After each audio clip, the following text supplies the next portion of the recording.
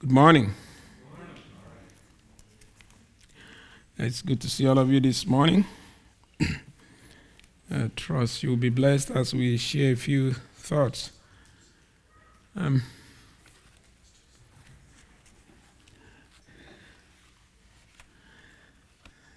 Look at that PowerPoint. Let's pray.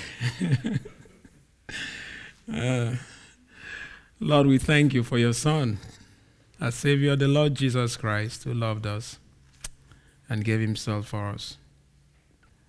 We pray that he will be glorified as we share a few thoughts, that he will be the object of our worship, the object of our discussion. I ask that you guide and direct my words, that they will bring glory to you, and that it will be a blessing to everyone that has come. Thank you, Lord. In Jesus' name I pray. Amen. All right, so just a few housekeeping things just before I begin. I don't do lots of PowerPoints, but I was told that I better start practicing, because if I go for my professor interview, part of what you do is PowerPoint. So that's a good thing to do. And secondly, I was told that when I keep telling those guys, okay, move back to the verse, go down, go up, go down, go up, by the time you put it on the cloud, and then people are listening to it, they're wondering, go up, go down, go up, go down. So it sounds like that's not a good content in the message. So that's why I put together this PowerPoint. And the third point that I'd like to make is that I take passages and I highlight them. So if you are one of those that believe you shouldn't highlight scriptures, I want to apologize up front, because I highlight sometimes in red just to highlight the point. So it's not that I'm trying to downplay the scripture or anything. I just want to bring out the point. And so with that, we are into the message, looking unto Jesus. I'd like to read together with you. Said, oh, I'm supposed to point there. Oh, I wasn't sure if this thing will be clear. You know, I don't do PowerPoint, so I don't know whether you can see it. And if you can't see it, next time I'll make it bigger, hopefully, and you can see it. Looking unto Jesus is the title of the message. And I'd like to read with you Hebrews chapter 12. Therefore, we also, since we are surrounded by so great a cloud of witnesses, let us, all of us, believers, lay aside every weight and the sin which so easily ensnares us, and let us run with endurance the race that is set before us, looking unto Jesus, the author and finisher of our faith, who for the joy that was set before him endured the cross, despising the shame, and had sat down at the right hand of the throne of God. So, looking unto Jesus. This passage was written to the Hebrew Christians who were taking their eyes off Jesus. There was a danger that they would look back and abandon the faith. Things were tough, and so they needed to stay focused. And the Christian life is compared to a race where you are running. I don't know how many of you do marathon or half marathon or 10K. And when you run in a race of that sort, what you need to do is to look forward and keep going. if you look back while running, there's a possibility that you might trip or you might make somebody else to fall. So that's the way the Christian life begins. It begins with looking unto Jesus. In Isaiah chapter 45, verse 22, it says, "Look unto me and be saved, all the ends of the earth." And I tell a story of Charles Spurgeon. On one of the great stormy winter day, churches were mostly closed, and he was trying to get to his church, to listen to the message. He wasn't a believer, but he couldn't get there because roads were closed, storm was on, and so most people were not there. And so he managed to step into this little church. There were not a lot of people. The preacher didn't show up for that message. And so the people sat down, waited for the preacher, couldn't find the preacher. And so one of the laymen who had not even prepared stood up and then had to give a message. And the message was Isaiah 45, verse 22, "Look unto me and be saved." And if you have not prepared for a message, it's doubt that you have a message. But the only message he had was Isaiah 45, verse 22. He kept repeating it, "Look unto me and be saved."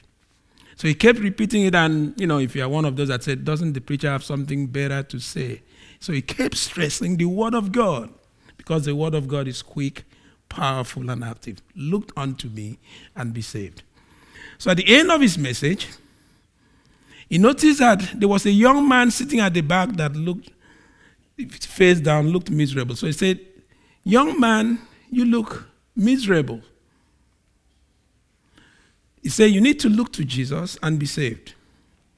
And Charles Spurgeon said, "I looked and I was saved."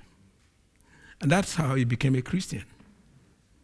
A layman, not prepared, not schooled. He just pointed him to where he needs to look. The Christian life begins with looking unto Jesus, the author of our faith, and it ends with Jesus. And in between, it must continue with Jesus. The problem is sometimes we take our eyes off Jesus in between and look at other things. And so these other things I call distractions. And I outlined 3 of them. Myself, I spend inordinate affection or time looking at myself, or looking at my circumstances, or looking at other people. And once we take our eyes off Jesus and then focus, let me say, mostly on ourselves or on our circumstances or on other people, we are not likely going to run the race well. And so we must aim to run the race well. So today, I want to focus on looking unto myself. Hopefully next time, I will move on to looking at circumstances and other people. All right. So, looking unto myself. We do it all the time. And sometimes, if you're a little bit older, you sit back and then you think about your life. You begin to think about the things that you should have done that you didn't do. The people that you didn't treat well. I remember as a young man in a boarding school in Nigeria, there was one of the students had sickle cell. And as a student in a boarding school, I had something you probably call, the closest to it will be one of the name is I'm missing the name. One of these things that you use spoon to eat. What don't you use spoon to eat? Somebody says. It's one of the. It's like is it custard? I'm looking in Nigeria. It is called custard, So I'm looking for the Canadian equivalent. Pudding, thank you. Yes, pudding. So something like pudding. And this guy that had sickle cell was very ill. And I happened to have a pudding, or let's use pudding. Pudding is good. We call it custard in the British system. Now you learn something. So this guy that had a sickle cell couldn't eat, couldn't swallow things, and I had custard, and somebody approached me and said, "Can you give him some custard?" And so it's a young boy, I just ignored, didn't take it seriously, and didn't give him my custard. And a few days later, the guy died. And I was thinking to myself, it's possible that my custard could have saved his life, even though that might not be the case. And so I have a regret. So we have things that we've done in the past that sometimes we regret about. I was not as nice as I ought to be to my brother, to my mother, to my father. And so we are tempted to look at the past with regrets, looking at ourselves. And sometimes some of the things we look at are our sins. Like David of old, we said, "My sin is always before me." And so we focus on our sins, and with that, we kind of make it the object. Some people enjoy what I call spiritual autopsy continuously. Not one that they, look at the sin and confess it and move on. But, they always go back and then focus on it and then take their eyes off Jesus. And sometimes we have what I called missed opportunities, where people say, if only I did this, if only I did that, if only I did that, if only. Remember, like Mary said to Jesus, "If only you had been here, my brother would not have died." And so there are these missed opportunities that we have, that we look back, we reflect, and then we preoccupy ourselves with them. And sometimes as well, failures. We tried, we failed, we didn't give it our best, and as a result, we failed. And I hate to add to the list, sometimes success itself can be the focus, where we take our eyes off the Lord Jesus Christ and focus like Nebuchadnezzar of old. My hands have done this. And all of these things, you see I put ... That means you can add and subtract and put your own scenario. When we focus on them, let me say, too much, we take our eyes off Jesus, we will not run the race well. And so what happens when we focus on them too much? The consequences of looking unto ourselves, I said, add a few, no peace. Christians that are always troubled. They are believers, but they are restless, no peace. And no joy. And somehow, sometimes, some people can't live with themselves because their eyes is always on themselves. And guilt, condemnation, you can add the list, to a large degree. And remember, the subtitle of my message is that distractions are dangerous. That's why we need to look unto Jesus. And one of the distractions is the events and things that have happened to us that takes our eyes off Jesus.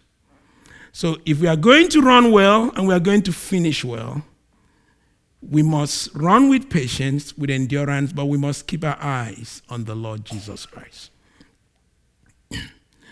So then, as a professor, when I used to teach, I realized that the best way to teach is to use examples.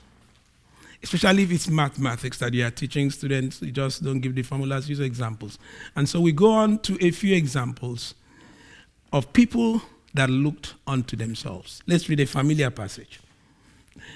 So it was, as the multitude pressed about him to hear the word of God, that he stood by the lake, Luke chapter 5 of Gennesaret, and saw two boats standing by the lake. But the fishermen had gone from them and were washing their nets. Then he got into one of the boats, which was Simon's, and asked him to put out a little from the land. And he sat down and taught the multitudes from the boat. When he had stopped speaking, he said to Simon, "Launch out into the deep and let down your net for a catch."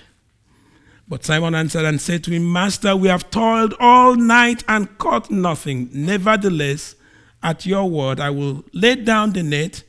And when they had done this, they caught a great number of fish, and their net was breaking. So they signaled to their partners in the other boat to come and help them. And they came and filled both the boats so that they began to sink. When Simon Peter saw it, he fell down at Jesus' knees, saying, "Depart from me, for I am a sinful man, O Lord." Depart from me, for I am a sinful man. Notice I've highlighted that. For he and all who were with him were astonished at the catch of fish which they had taken. And so also were James and John, the son of Zebedee, who were partners with Simon. And Jesus said to Simon, "Don't be afraid. From now on you will catch men," and so forth. Now, Simon was a great fisherman. He toiled all night trying to catch fish. He caught nothing. And I want to tell you, if I'm toiling all night and catch nothing, it's most likely that I will get out of the fishing business. But Simon wasn't discouraged. He sat in the boat, was washing the nets, hoping that tomorrow will be better. And while he was doing that, Jesus showed up with the multitudes and then said, "Simon, I want you to launch out slightly." And then Jesus sat down in the boat, and Simon sat down in the boat, and Jesus began to teach. Faith cometh by hearing, and hearing by the word of God. So Simon was listening intently. And when Jesus had finished teaching, he asked him to launch out so that he can catch some fish. And Simon said, "Master, we toiled all night. We caught nothing." Essentially was saying the best time to catch fish is at night, not during the day. But because you said so, we are going to do it. And when he did that, he got a large chunk of fish. The net was breaking, the boat was sinking. And what did Simon do? He took his eyes off the Lord and began to look at himself. He offered what I would call a foolish prayer. "Depart from me, for I'm a sinful man." Now imagine that Jesus listened to that prayer and departed from Simon. Indeed, Simon was a sinful man. There's no doubt about it. But he had taken his eyes off the Lord and back to himself. When the Lord met him, the Lord knew that Simon was a sinful man, because every man is a sinful man, except the Lord Jesus Christ. So Jesus ignored that cry, if you like, or that call, and then moved on. So let's leave Simon, because we'll be back with Simon. Paul. He looked at himself. Now, let's read together in Romans chapter 7. Romans chapter 7, Paul tells a lot of things, but in verse 18 he says, "For I know that in me, that is in my flesh, nothing good dwells." That's true. It's not unique to him, it's unique to us. And so when we focus on ourselves, most likely we are going to get that picture. And if you continuously feed your mind that picture, you are probably going to be paralyzed. So he goes on, "For to will is present with me, but how to perform what is good I do not find. For the good that I will to do, I do not. But the evil that I will not to do, that I practice.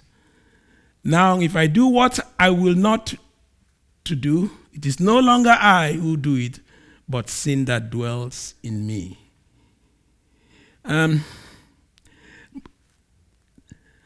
Verse 22, "For I delight in the law of God according to the inward man, but I see another law in my members, warring against the law of my mind, and bringing me into the law of sin which is in my member. O wretched man, that I am.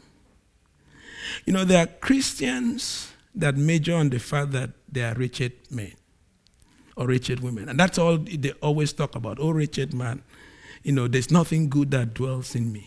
And that's the theme song.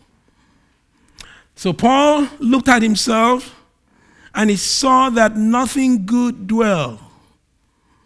Now, I don't want to dwell here because Paul did more than looked at himself. He moved a step further, and we'll see what he did. So we leave it there. When you look at yourself, this is what you will see. When you spend time looking at yourself, this is the picture that you will see, that nothing good dwells.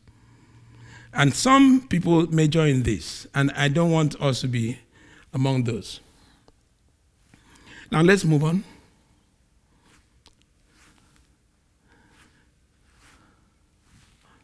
Paul looked to himself. He looks to the past.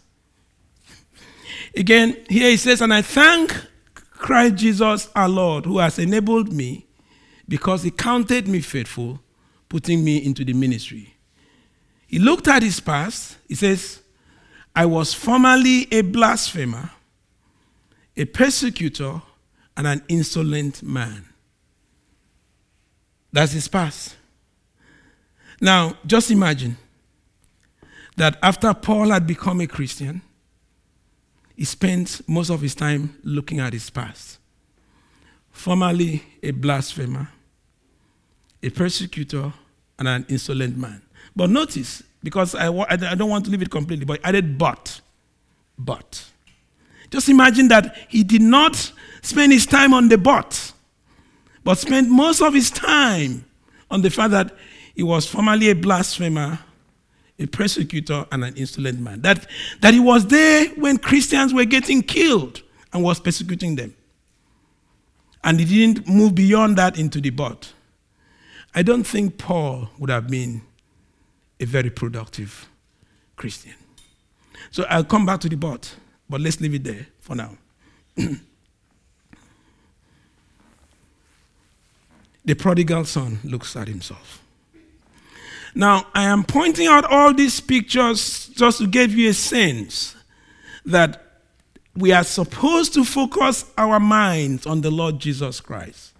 I fall short in this category, you fall short, and that's why I'm pointing it out. I'm not like pointing finger. I'm trying to help us begin to think that if we spend our eyes or focus on the Lord Jesus Christ, we will run the race well. But if we spend our eyes on the past, on ourselves, we are most likely not going to run well. Now, you know the story of the prodigal son. Jesus gave the parable. And a certain man had two sons. The younger man wanted to have fun, to enjoy life. So he said, Father, just give me my portion and let me take it and run with it. And the father gave him his portion, and what did he do? He took off and lived wild life. And the money finished and, things like that. And then verse 14 says, but when he had spent all, there arose a severe storm in that land, and he began to be in want. Then he went and joined himself to the citizens of that country, and he sent him to this field to feed swines. And he would gladly have filled his stomach with the pods that the swine ate, and no one gave him anything. But when he came to himself, he said, how many of my father's hired servants have bread enough to spare, and I perish with hunger? I will arise and go to my father and will say to him, Father, I have sinned against heaven and before you, and I am no longer worthy to be called your son. No more worthy to be called your son. Make me like one of your servants. The prodigal son was going to his father, and the message that he had for his father is that I have sinned. I have fallen short greatly. I am no longer worthy. Just make me one of your servants. Now imagine that his father accepted that proposition. Just imagine. So I can see him going in all sincerity, going back to his father, thinking about what he's done and saying, what I've done is awful. What I've done is bad. What I've done doesn't fit the mold. I'm just going to tell my Father I am no more worthy. Now, I'd like you to remember that phrase, no more worthy, because the next passage, I believe, will tell us something when it comes to looking to Jesus. A promise to remember. In Hebrews chapter 10, I'd like you to go home with one verse. Sam read it last week. I repeated it. Sometimes on the platform here. It tells us what Jesus has done. And it tells us something.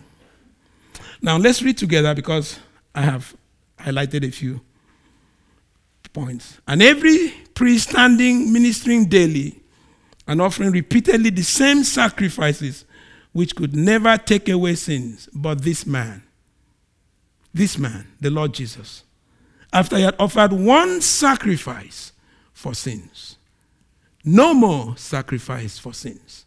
When you think of no more worthy, think of no more sacrifice for sins. This man has offered one sacrifice forever. Sat down at the right hand of God, from that time waiting till his enemies are made his footstool. For by one offering he has perfected forever those who are being sanctified. But the Holy Spirit also witnessed to us, for after he had said before, this is the covenant that I will make with them after those days, says the Lord. I will put my laws into their hearts, and in their minds I will write them. Then he adds, it's almost like we should not leave this out. Their sins and their lawless deeds I will remember no more. Now, you have to think that God doesn't forget. If God is God, he doesn't forget. He has a record. But there is something he has chosen to forget concerning you and me because of his Son. Then he adds, their sins and their lawless deeds, I, God, will remember no more. No more remembrance of sin. So when you think no more worthy, I want you to keep at the back of your mind, to God, no more remembrance of your sins and lawless deeds. And that's why we need to set our eyes on the Lord Jesus Christ when the enemy tells us you are not worthy. You need to remind yourself that God says, their sins and their lawless deeds I will not remember. So, I will remember no more. So this is a promise that you need to remember. See, the problem with me and you is that we forget what we are supposed to remember, and we remember what we are supposed to forget. But this one, you need to keep almost at the back of your mind. I'm going to stress it a few times, because when you are looking at yourself and you are looking at your past, you are thinking of all the bad things you've done that will make you unworthy. Remind yourself, one sacrifice for sin and no more remembrance of my sins and my lawless deeds, because I'm looking unto Jesus. All right, so that's a promise to remember. The prodigal son looks to himself. Is that, oh, I went back. Sorry. Paul looked to Jesus. Remember, he said, I was formerly a blasphemer, a persecutor, and an insolent man in 1 Timothy chapter 1. But, I obtained mercy because I did it in ignorance, in unbelief. And the grace of our Lord was exceedingly abundant with faith and love which are in Christ Jesus. See, sometimes we spend so much time talking about the blasphemy, the insolent, and we spend so little time remembering about the grace that abounds because of what Christ has done on the cross. So Paul didn't stop at his sins. He kept his focus on what the Lord has done. And that gave him the strength and the courage to run. He could run and finish well because he was focusing on the Lord Jesus Christ, not on his past.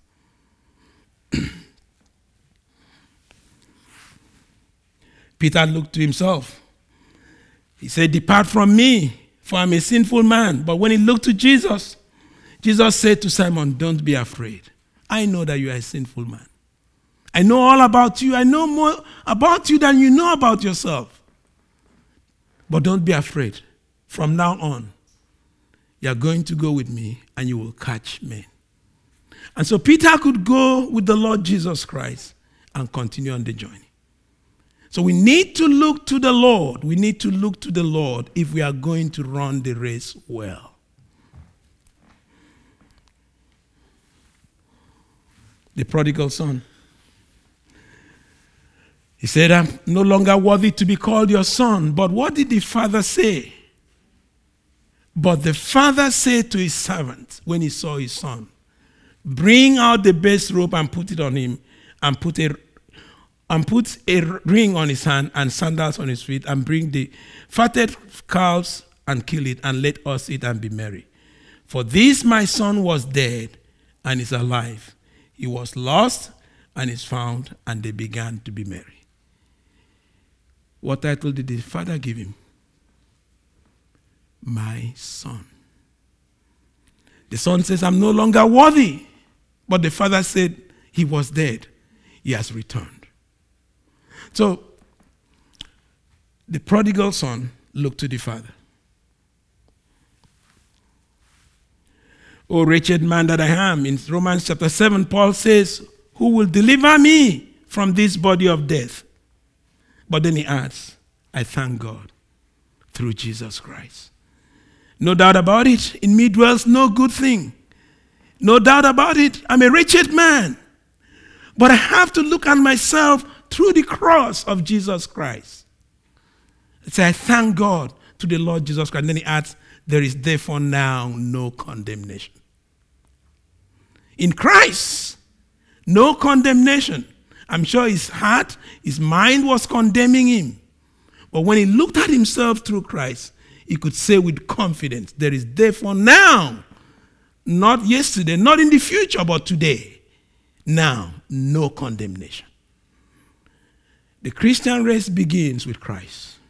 It must continue with Christ if we are going to finish well.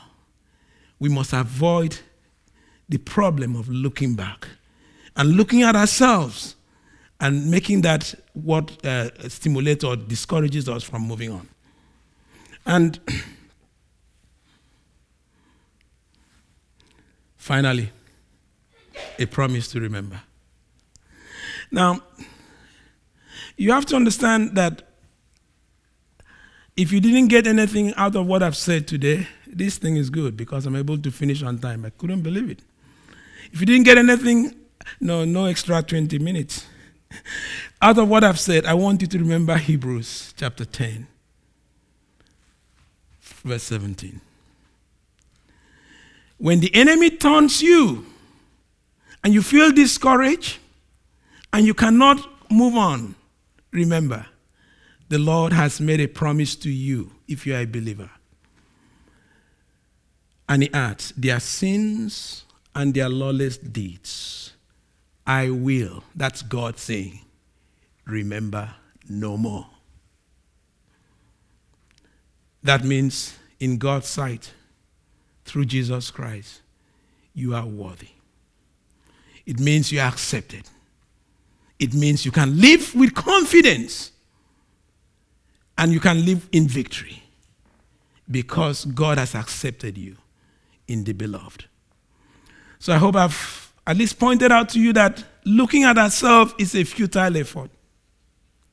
It does not give us the strength to run well. But when we look at Jesus Christ and keep our gaze on him, we have victory.